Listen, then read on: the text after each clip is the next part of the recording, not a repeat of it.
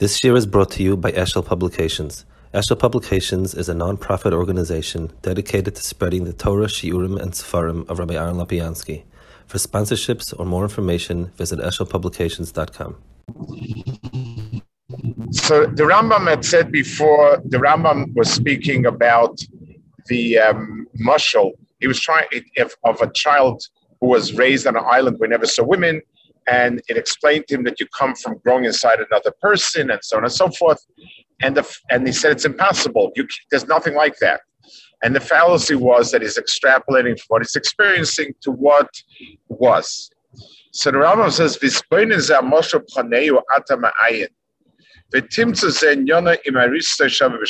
that's exactly Aristotle's fallacy. We who follow Moshe Rabbeinu Avraham Avinu Aleihi Shalom, namin sheha'olam nishav al tzuras kach v'kach. We believe that the world was made to be what it is now.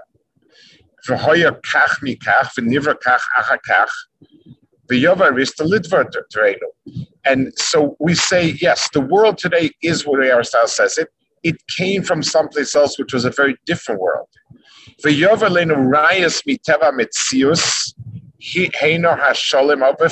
his proofs are all from the existing bria that we have. We admit we admit that this is exactly the way the world runs. But it's not similar to anything that was there when it was created. So yes, there was none of this before, and now this exists. So which taina remains in us?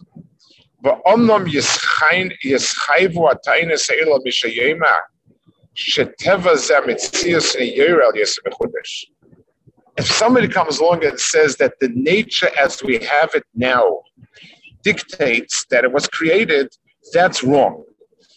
In other words, to try to somehow explain from within the bria that we have, that could not work.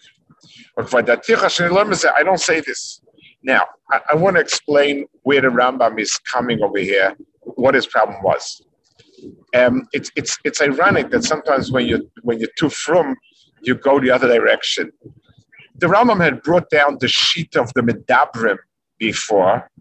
These Medabrim were the Muslim preachers, and they agreed to Aristotle's points that, the nature as we know it now, the world before it was created has to be similar to the world as it's created.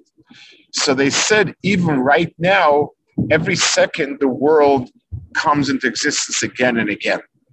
They had this thing about the mikra becomes dafek to the thing every minute. So everything that's black is not black because it was black. It's black because it's being made black now. And therefore, this is Brias Olam before.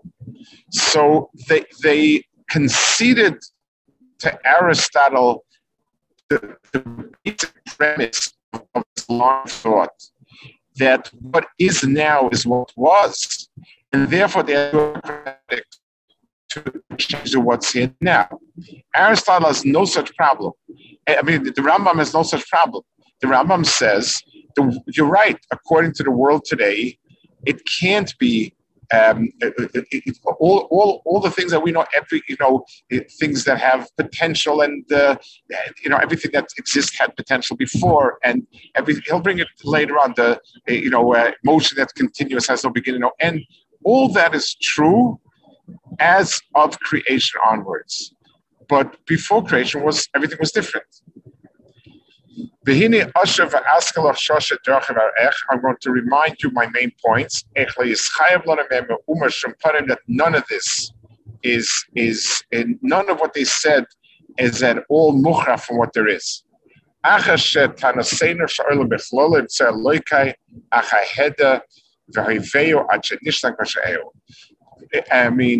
Yes, I believe that the world came from nowhere, and let me explain why Aristotle's taina as regards the physical nature of the world, it doesn't hold true. Amma, kachayma rish lever lifset. He said the chayma rishon has to be something that was neither created nor made. And he brought proof that this original primal matter had to be something that can't be, because anything that's nifsad is mishaven. Anything mishaven needs a cause. And he brought all this proof. He brought proof from everything that follows that in this world. There's an emes. He's 100% right. He described the world as it is.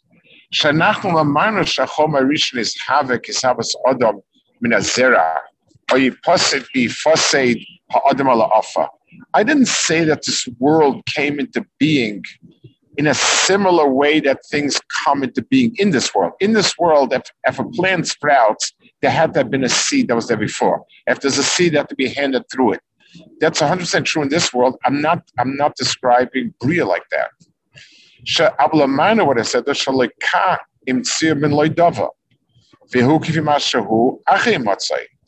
Hashem created from nothing. That's a whole different set of rules. And now that it exists, it has a whole, Akash Baruch gave it existence with the parameters.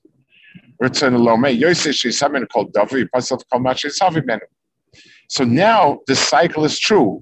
Everything has to come from a something. Has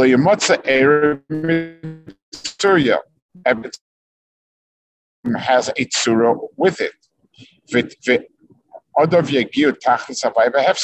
And it has a vibe hefsid.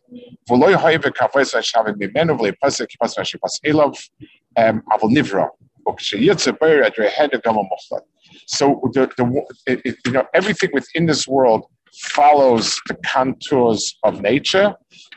That which came before and that which comes after is not.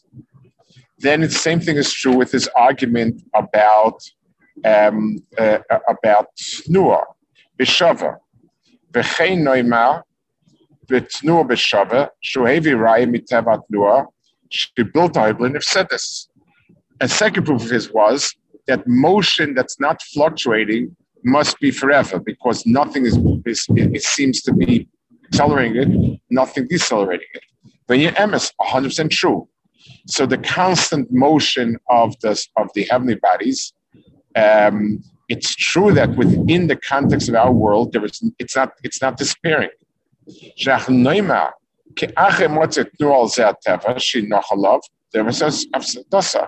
Once it has entered, once it was snack of being this type of motion, it doesn't stop and doesn't start. As opposed to small actions where I push something, it begins to move, it stops to move, begins to move, stops to move. There's a constant motion in the heavenly bodies which doesn't. And he made a comparison of everything to that. The third point, the Rambam spoke about circular motion. We spoke about circular motion was a riddle because it's not going anyplace and it's not coming anyplace. It's just going round and around. That was like a third physical phenomenon. You're right. Once it has been put into a circular orbit, it will not stop and will not start. In the state that exists now, it has no beginning. It's like, I'll give you a mush. Let's give a simple mush, a simple analogy. Let's say I show you a drawing of a circle, and I ask you, where is the beginning and where is the end of the circle? So you look, you scratch your forehead, and you say, it has no beginning, it has no end. So I'll tell you, so how could it have come into being? It didn't start anywhere, it didn't end anywhere. So how did that come into being? So you'll say, yeah, once you finish drawing the circle, it has no beginning, it has no end. But when you drew the circle, it had a beginning and it had an end. So here also, right now, it's been put into a perpetual orbit. In the nature of this orbit is that has no beginning and end. but that itself had a beginning. A fourth point that he spoke about, that everything that exists has potential before it exists. So nothing exists without there being a potential beforehand. True, anything in this world, nothing in this world is going to happen unless there was a potential for that before. There's a seed, it had potential to grow into something. But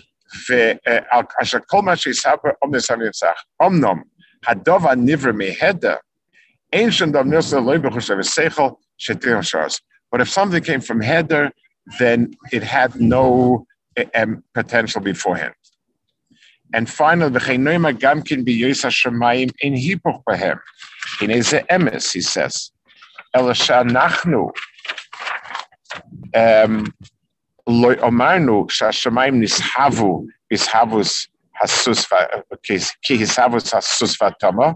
never said that Shemayim came into being the way other items came.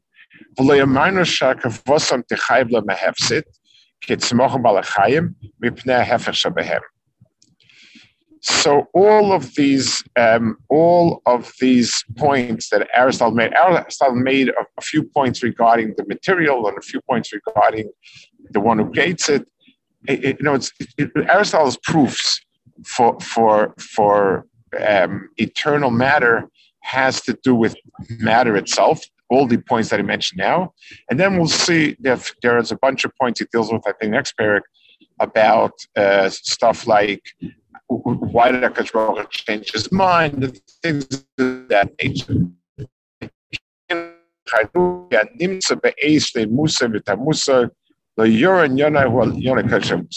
The bottom line is nothing from what we have in front of us can give us any information about what was beforehand. We can look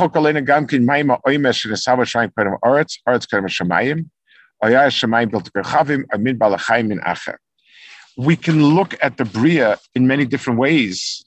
For instance, if we take the story of Bria Sa'olam, literally the way it's written. So you had a heavens without sun and moon. You had crops without water, you had water without crops. Different days are different things. They're impossible today, that's 100% true, but the way they came into being was different. An analogy to this, if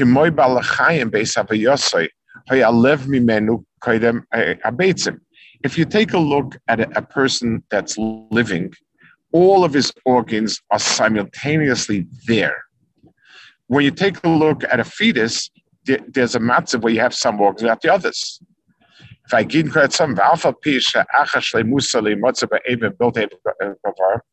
don't find an Adam Sholem that has some organs, yes, some organs not. Critical organs. So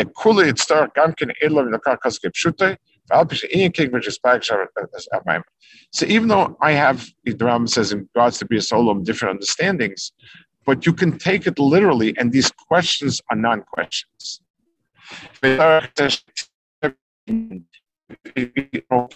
Note,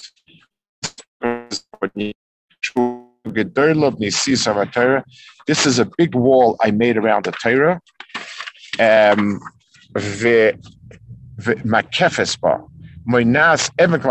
This is a protective wall against the Torah, this understanding that you can't extrapolate from what is to what was.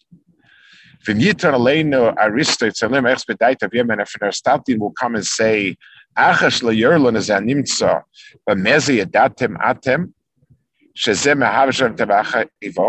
now that you tell me that you can't extrapolate anything, so how do you know that there was something before? You're right. It rationally, using reason as the only tool, I don't know. I'm not at all interested in establishing from logic and reason that the world is mechodesh. I need just to show that it's feasible. It's not impossible. And as long as it's possible, I know it from Masoris.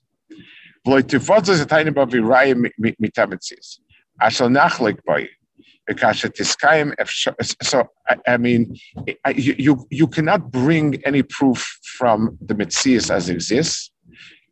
In other words, basically, I agree with you about what nature is today, what the laws of science are, but they say nothing about what was. So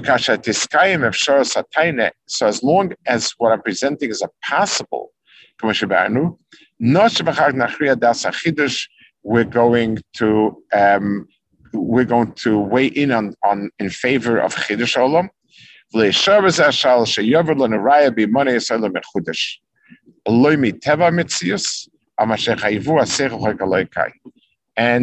And what we need to prove is that there is no logical rule against it, except for what you see around you. Now, let's stop a minute. And this is going to be, let me just finish. We have 2 lines finished, then we'll go back to this one, because this point is a critical point. V'hei madrocham hashloisha shekregdamti loch zichram. V'shem yasem emrayes lakadmus ha'olam etzad Elokai. V'hine ha'elecha ofnei havi sipuk alehem achatis amis emrayes b'shem panim perek. So the Rambam is dealt with Aristotle's proofs. He's explained that they're not proofs, and none of it is mukhrach, and b'meila nothing will be mukhrach, and therefore we're going to say that we're going to go to the way the Torah says it. The Rambam mentions, though, the Rambam says that if something is illogical, if Seichel tells me something can't be, the Torah doesn't contradict it, and I learned different shot the Torah. Now, this becomes a very tricky point. How do I determine what's Seichel and what's experience? So, for instance, that 2 and 2 can't equal 5. Well, we definitely have never experienced it equaling 5, but that's but is that something that's a clear impossibility mitzat seichel? That nothing can float away, everything falls, nothing floats, seems to be extremely logical. It seems to be like axiomatic, and yet one day you discover a helium balloon and things float upwards. In other words, at what point, there's a lot of stuff today in physics, in quantum physics, that our mind rebels against and says it's impossible.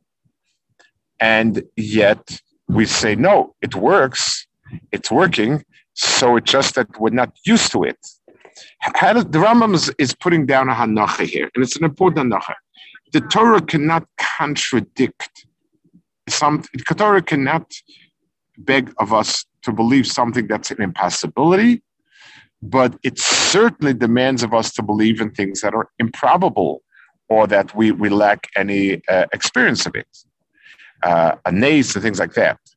How do you draw that line? That it's impossible for the ocean to split. It seems to be possible to us, and it happened.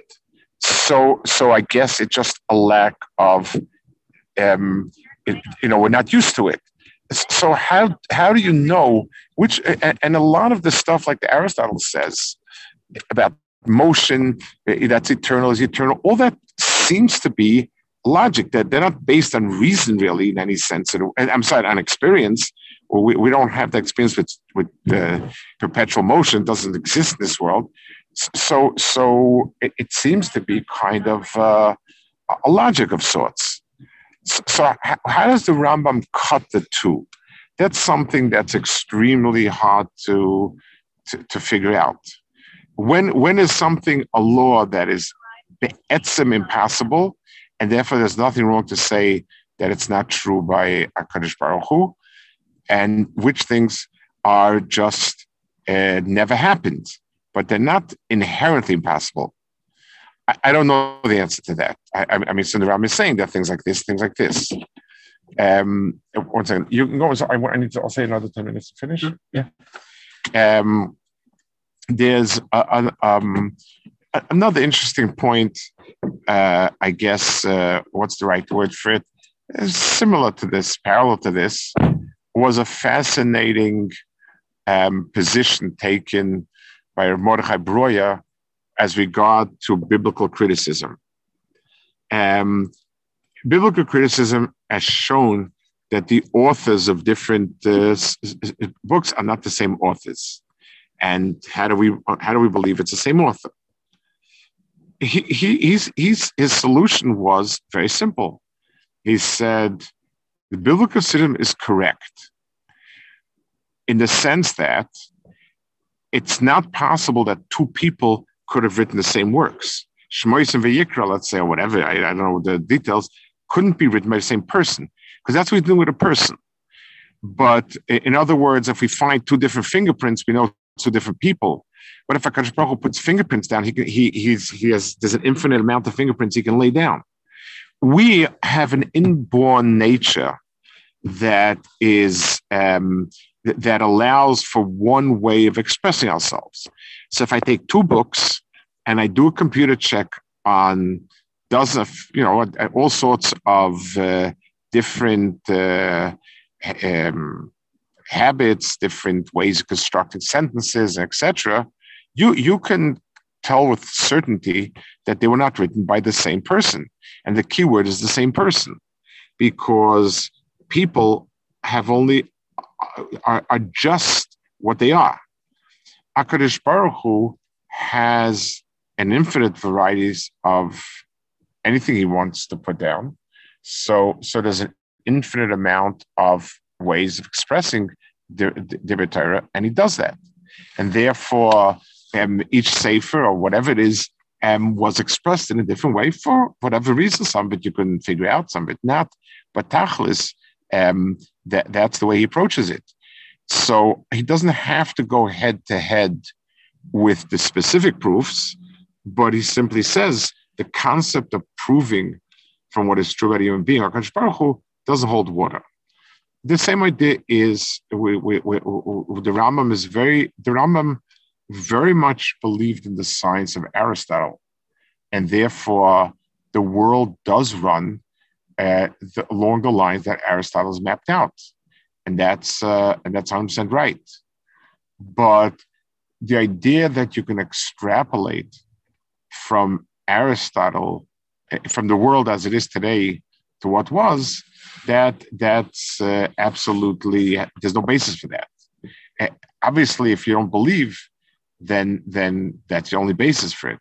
But again, extrapolating from what is here now to what was is always taking HaKadosh Baruch Hu out of the cheshbon. It's true about a lot of things. It's true about evolution. It's true about many things where you try to extrapolate from what there is to what was, and it's really at best a guess. You're saying if things were the way they are, then this should have been or would have been or whatever. Well, you took so if you don't believe in anything, there's nothing forcing you to believe this or that. But if you believe, then the question is not a question at all. Okay, so I think it's a good thing to hold it. We'll hold it over here. We're holding at Perek Yud Ches, and it's interesting.